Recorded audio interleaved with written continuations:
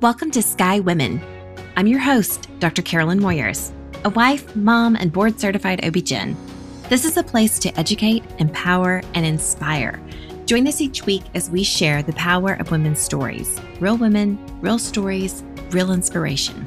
Put on your stretchy pants. Let's get going.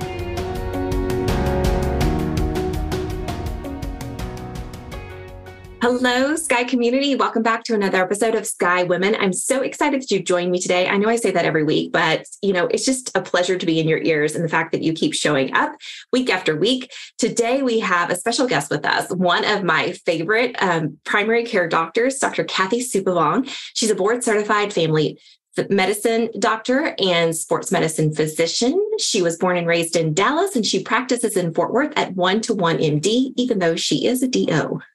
Welcome, Kathy. Thanks for having me. I'm excited to be on. Absolutely. Well, and one of the biggest reasons I wanted you to come on is because you focus so much on preventative health and you have a different practice model. So can you kind of enlighten everyone on that? Yes. So my practice model is a membership model. So a lot of people will refer to it as direct primary care. Sometimes the term concierge medicine is thrown out there.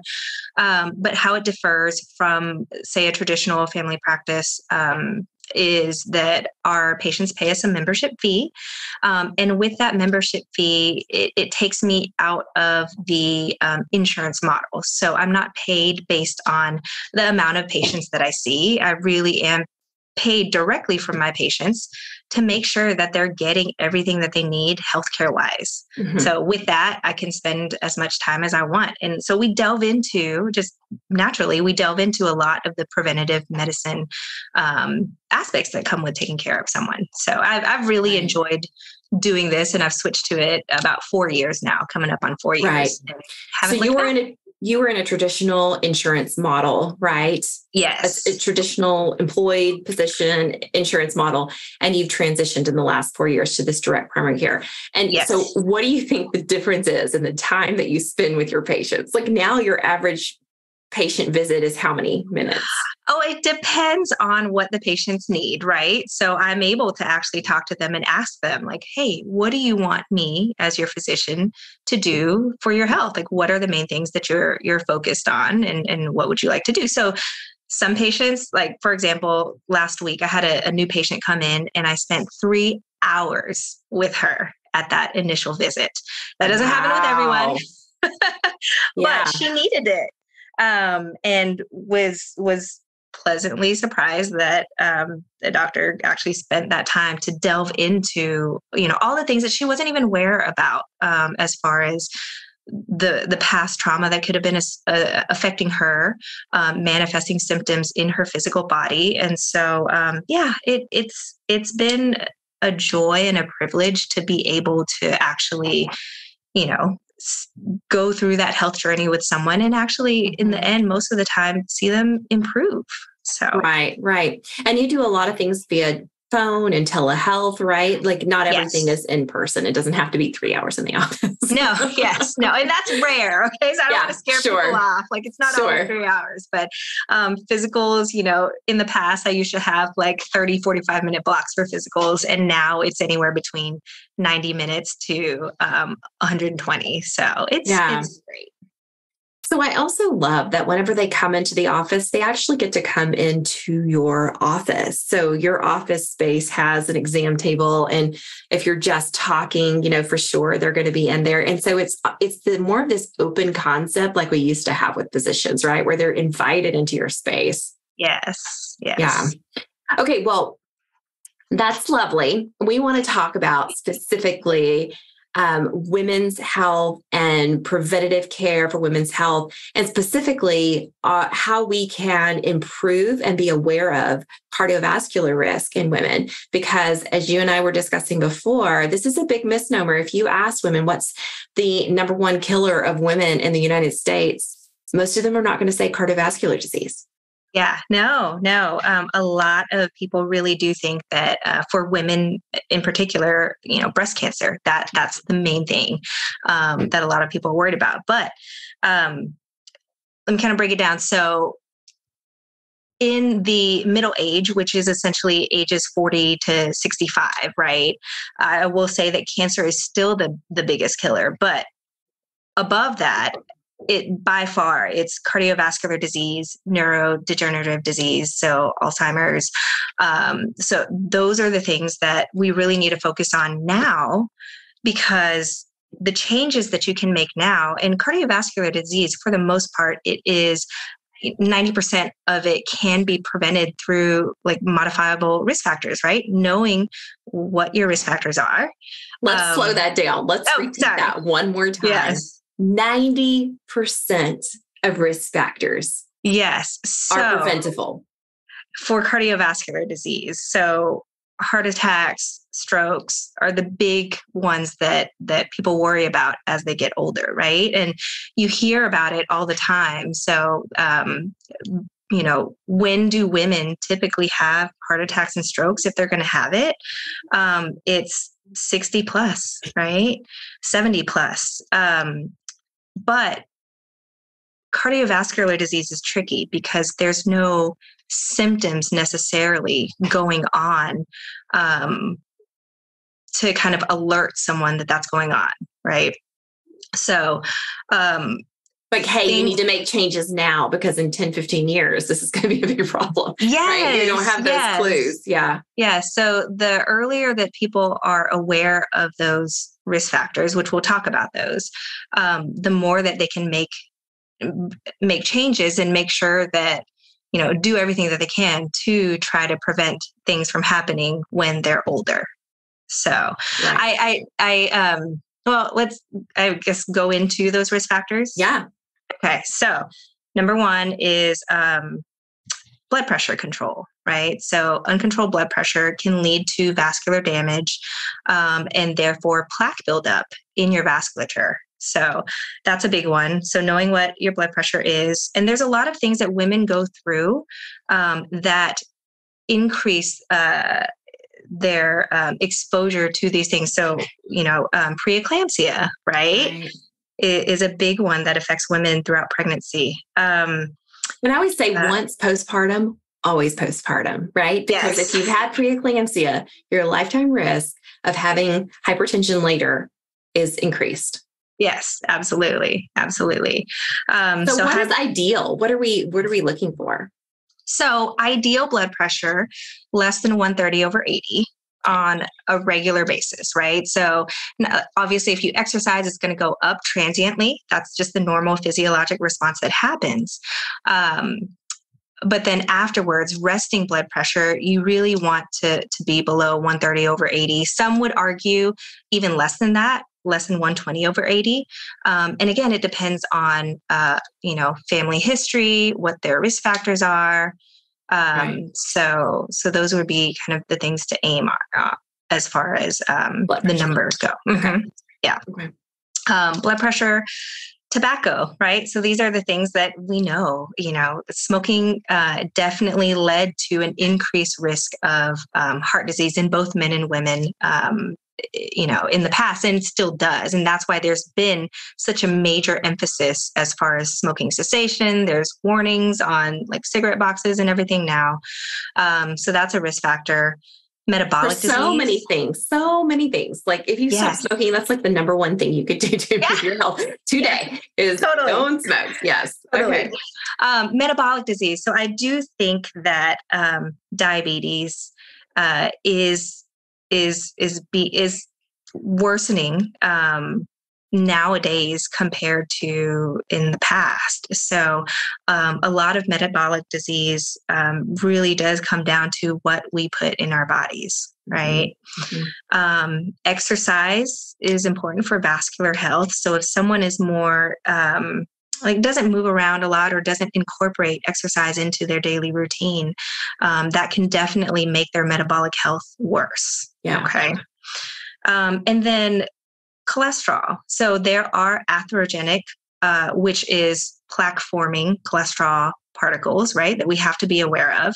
So you hear about it all the time. You'll hear, this person was the epitome of health, ate healthy, exercised all the time, and yet they still had an event And sometimes, unfortunately, that first event is death, right? So like that's the symptom. Like we learned about it in medical school. Right.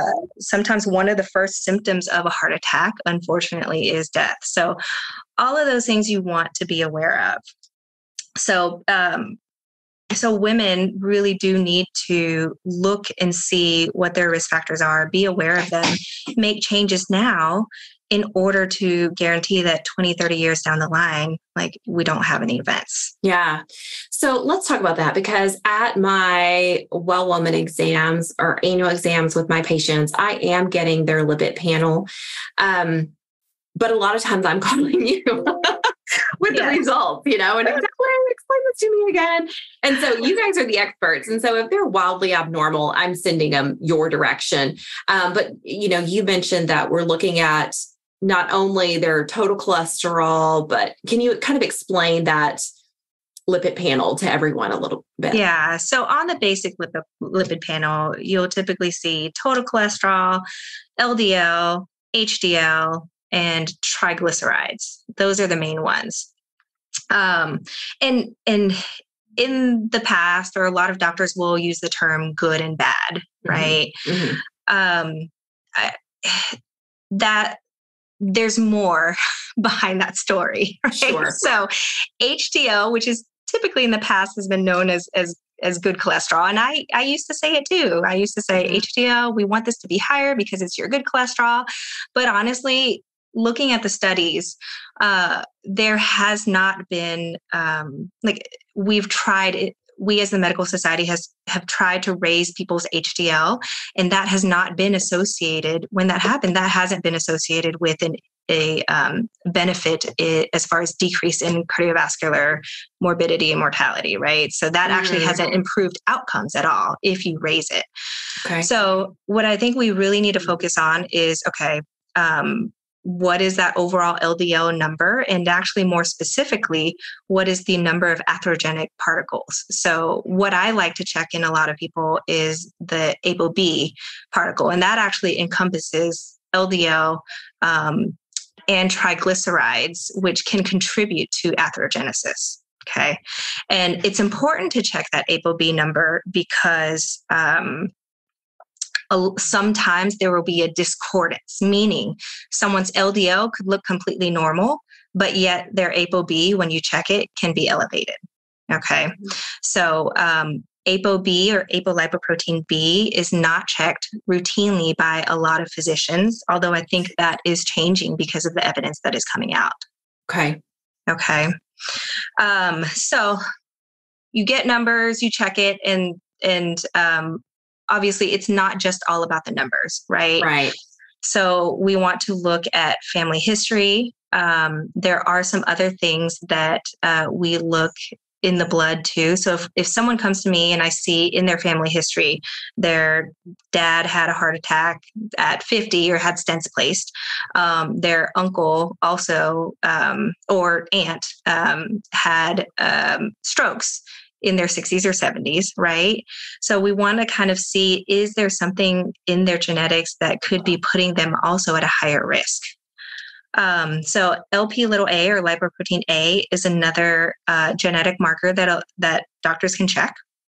That where if it is elevated, that just automatically puts them at that higher risk category. So people with the elevated Lp(a) will tend to have this kind of early family history of heart disease or events in their family. So checking all those things are important.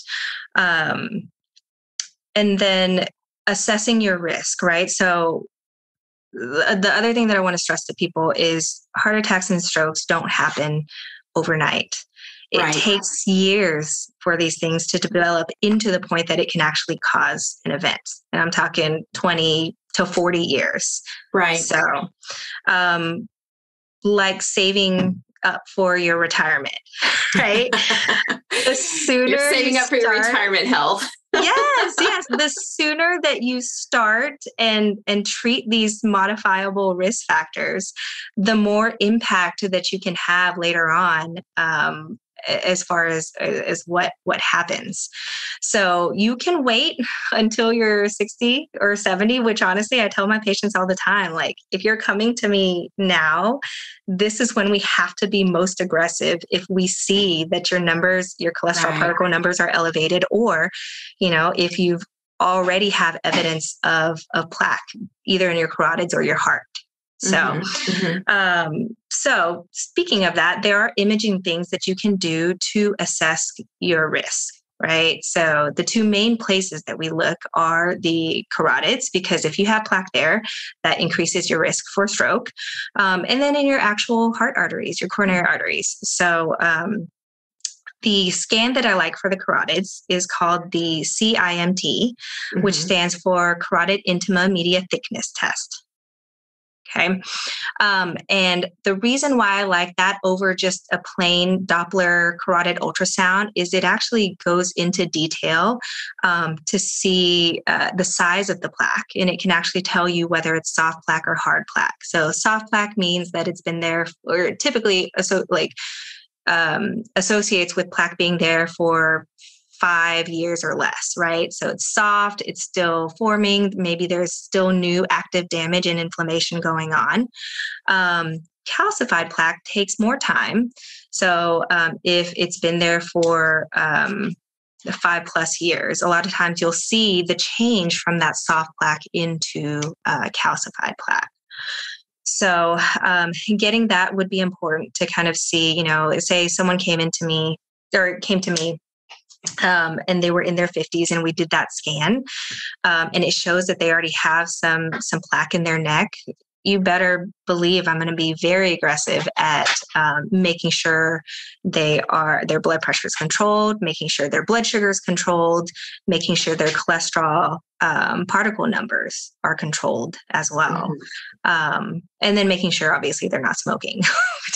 Right. So I hear you saying, this is a lot of good information, but I hear you saying that in regards to, this large piece that we have control over in terms of our cardiovascular health. I mean, there's plenty of unknowns in this world, right? But if we are fully aware that, the things that we don't see, the things on the inside, right, we can modify by avoiding smoking, by eating whole foods, watching our diet and controlling our insulin and sugar levels, exercising, moving our body, and blood pressure control. I mean, those are pretty manageable, in my opinion. They are. And I think a lot of people do accept and understand the diet and exercise and the no smoking point, right? That is by far, everyone's like, yes, I know that. The piece that I see that is missed, particularly in women, is this cholesterol issue. Yeah. And I don't know the reason why. Cardiovascular disease isn't a man's disease. Right.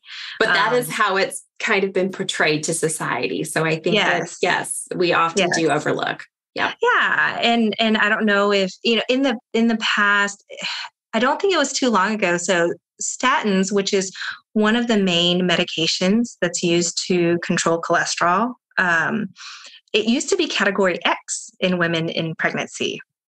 And just recently, within the last year, it's no longer anymore.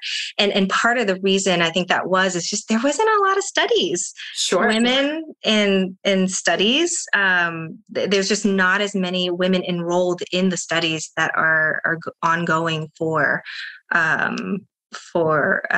evidence-based medicine, essentially. So I think that's changing. So now there's actually a study going on right now that's actually looking at statin use as far as if it can help decrease adverse outcomes with women who are higher risk for preeclampsia. Okay. Yeah. So again, knowing your risk, right? So that's the key part here is the more you know. The more you know. And recognizing women, if you've had gestational diabetes, if you've had preeclampsia or eclampsia or gestational hypertension, you are at increased lifetime risk for having diabetes and hypertension. So these are things that once postpartum, always postpartum, they are going to follow you. And it's something that you absolutely need to be aware of to help reduce your risk. Yes. Agreed. So yes. So I would say for younger women, right? I know we're like younger. So all women need to know their risk. Yes. But in particular, women who are going through, this phase where they're raising their kids and, taking care of everybody except themselves, right? Because a lot of us moms will do that. Yeah. So many times I see women who haven't been to the doctor in 5, 6, 7 years since they delivered their last baby. They've just been busy and they haven't made themselves a priority. Yeah. So again, the more that you know early on, the more that you can affect things later on. So, so when women go to the doctor, right, ask for those things. Like, ask for, if your doctor normally doesn't check ApoB, ask them for that, right? So just be aware of those things and then treat earlier if, especially you have that family history, or ask for these other tests that are available. So I talked about the carotid scan. Mm-hmm. And then the other scan is a heart scan. So there's a couple of different heart scans. So the most basic one, or most affordable one, is called the coronary artery calcium test. Mm-hmm. And that is a low dose CT scan of your heart. It looks to see if there's any calcification in your heart arteries at the time that you do the test. So I will say that the caveat to this is if you do it too early. So let's say there's a 40-year-old woman that, has a significant family history in her, or let's say she has high cholesterol. Let's say her LDL is like 180. And she has a family history of like remote heart disease where her grandparents had heart attacks or strokes in their 70s, right? Mm-hmm. If you do this heart scan too early, sometimes it can give you a false negative, right? Because again, it takes time for plaque to calcify.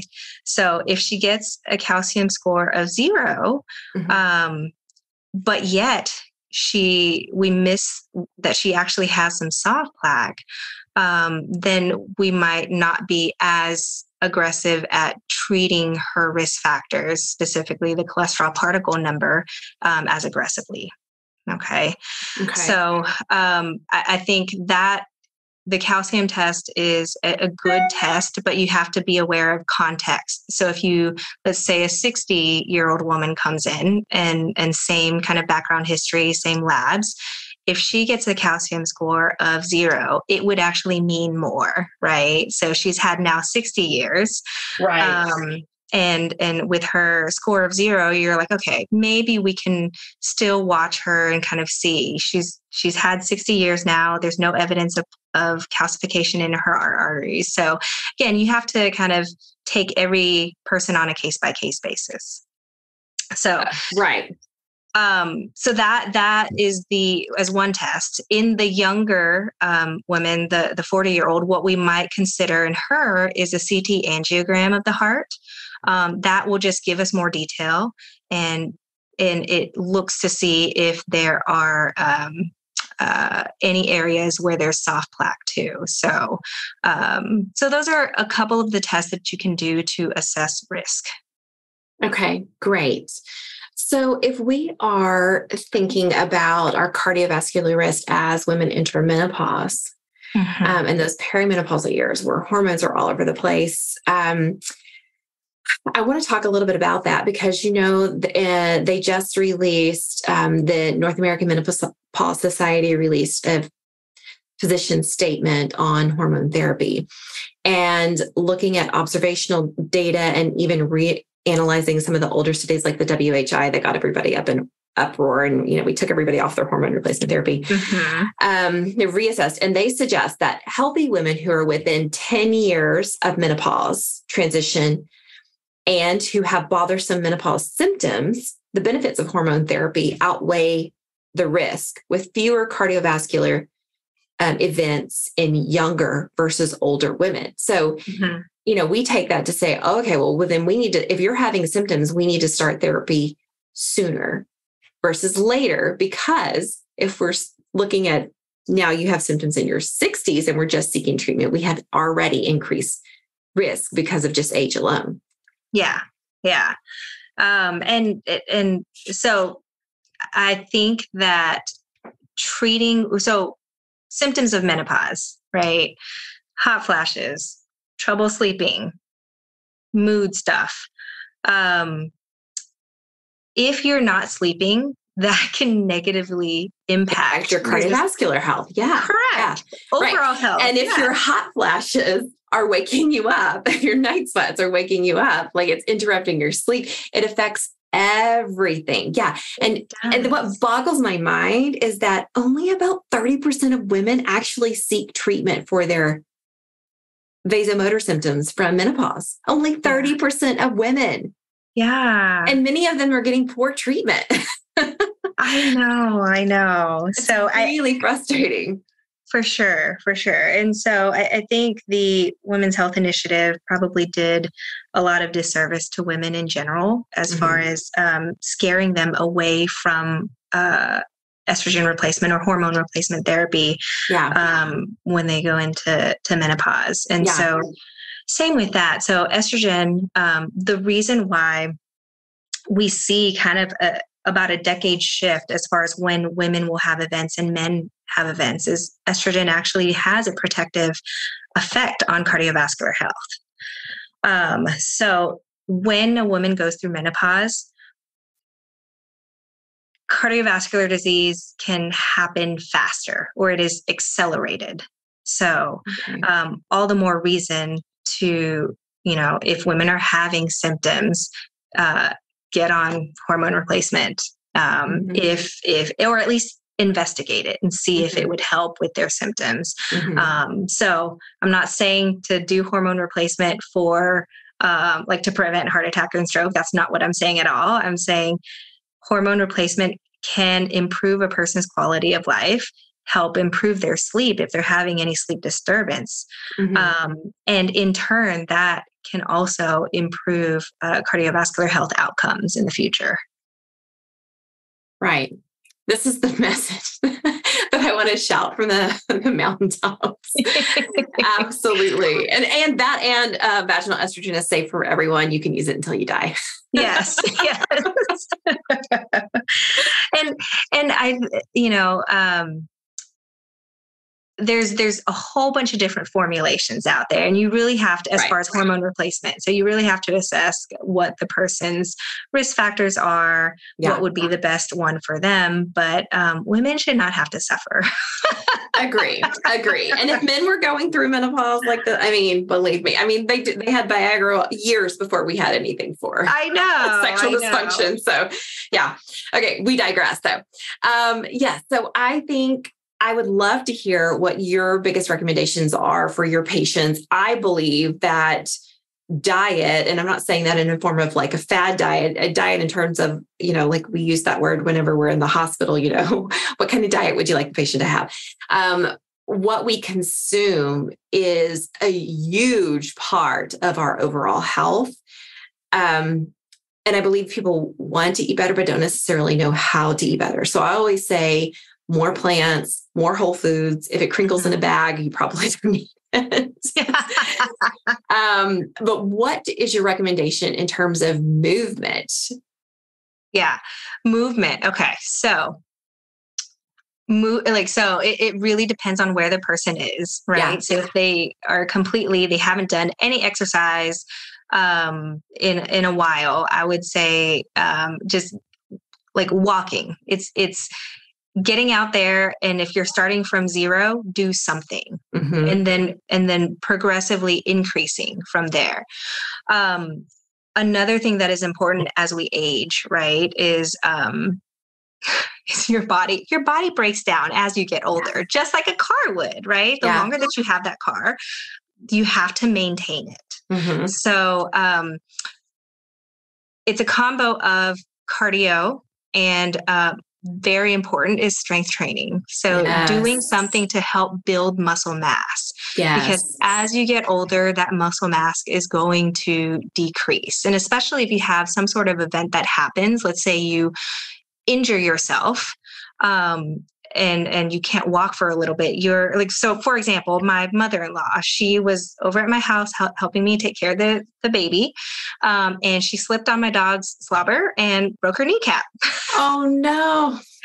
So she was in a brace, where she couldn't bend her knee at all for about a month. That's it, a month. And when she took this brace off, the amount of atrophy or wasting of that muscle was significant. I mean, it was, which affects balance, which affects her mobility overall. Yeah. I mean, that's huge. That's huge. Yeah. And in addition to just muscle strength and balance, our bone loss in that initial postmenopausal period is huge, right? Yes. And so weight bearing exercises, strength training, as you're alluding to, definitely helps with that as well. Yes. So, yes. So ideally, you would practice strength training. And I'm not talking about like going out there and lifting like 200-pound deadlift or anything like that. It's like just what I recommend to people is maybe starting out with body weight exercises. Right. You can do squats and push-ups. You can do squats and push-ups, and then slowly working up from there. So doing at least try to do 3 days a week, where you're doing some sort of strength training exercise. And then cardio, you want to actually be doing about 2 hours a week. Ideally, again, work up to that, right? So you want to be doing what we call zone 2 training, where your heart rate is at that kind of middle zone. So I like to tell people zone 2 is when you are starting to have trouble holding a conversation, right? Like so you can talk, but you're having to take frequent breaths, trying to get so that's kind of where you want to be for 2 hours a week. So I like 120 minutes. 120 minutes. So if you want to break it up for 40 minutes, 3 times a week, or if you want to do 60 minutes twice a week, aim for that. So, but if again, you're starting from nowhere, start somewhere, some kind of movement. Yeah. I always tell people move for joy, right? So like if it's swimming that you love and makes you feel buoyant and youthful, do that, right?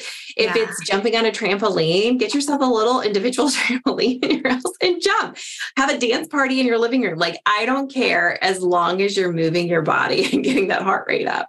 Yeah. Yeah. And going back to the strength training piece, right? So we really want to make sure that we are training in the way that kind of preps us for things in the future, right? So what do I mean by that? So as we get older, we are going to be picking up potentially grandbabies, right? So you want to make sure that you can lift that 20, 30-pound baby that's going to be moving around in the correct way so that you don't throw out your back, right? Right. We need those core muscles. Yeah. So practicing that motion on a regular basis can prep you for making sure you don't injure yourself when you actually do get to that stage in life.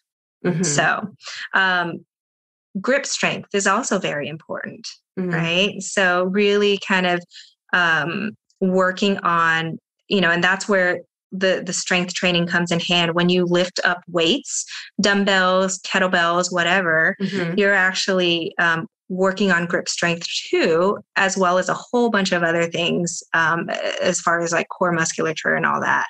So translating that to real life situations, carrying groceries. If you trip and fall, let's say you're walking down the stairs, you want to make sure your grip strength is strong enough to try to catch yourself, right? So all of those things are important that we need to pay attention to. Again, put in the effort now, or at least be aware of it now and work at it now so that when you are 65 and up, it's not as hard. Yeah. So So we're not going to take our bodies for granted. That's what I'm taking away from this. Don't take your bodies for granted. Live intentionally. Yes. Yes. And be aware of your cardiovascular risk. And if nobody's talking to you about this and you're in your 40s, I would be asking. You need to be asking. And I'm going to start incorporating the ApoB into my annual exam because I think that it makes a big difference. It does. It does. Mm-hmm. And the studies are showing that ApoB actually does correlate more as far as cardiovascular disease than LDL does, because it incorporates all those, what we call atherogenic cholesterol particles. Mm-hmm. So, yeah. All right. You heard it here from Dr. Supavong.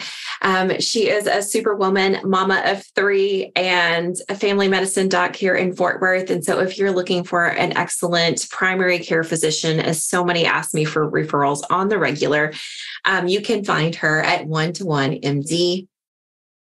Do you have any social channels where you're doing any medical thing, or is it just all personal? It's all personal. Okay. That's okay. So you can find her at her office on her website. Yeah. 1to1md.net is the website.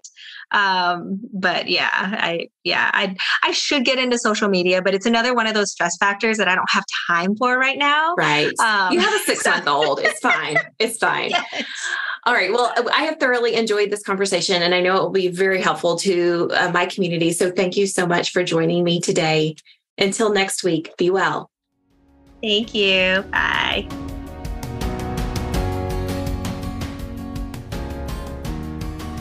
All right, Sky community, thank you for listening to another episode. This episode was sponsored by Sky Women's Health. As a reminder, we're in the Dallas-Fort Worth area, and we help relieve back pain and pelvic pain in pregnancy and beyond. If you are pregnant and having pain and you feel like you have no reliable way to relieve it, look us up at skywomenshealth.com, request an appointment, and we'll call to get you scheduled. As a board-certified OB-GYN with a neuromusculoskeletal medicine fellowship, I help you realign with hands-on drug-free treatment and relieve pain on the spot without medication. We'll help you maintain these results through your pregnancy and postpartum period. Every pregnant person deserves this, and we are so excited to serve you. You can find us on our website, as mentioned, or on social at Sky Women's Health, or you can call the office at 817-915-9803. That's it for today. Until next week, be well.